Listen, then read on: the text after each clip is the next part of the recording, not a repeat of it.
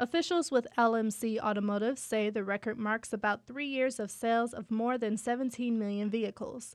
But the senior vice president of forecasting for the firm, Jeff Schuster, predicts there will only be moderate growth in auto sales this year. There are a lot of variables, including President-elect Trump coming in and impact on the auto industry, but also interest rates are rising.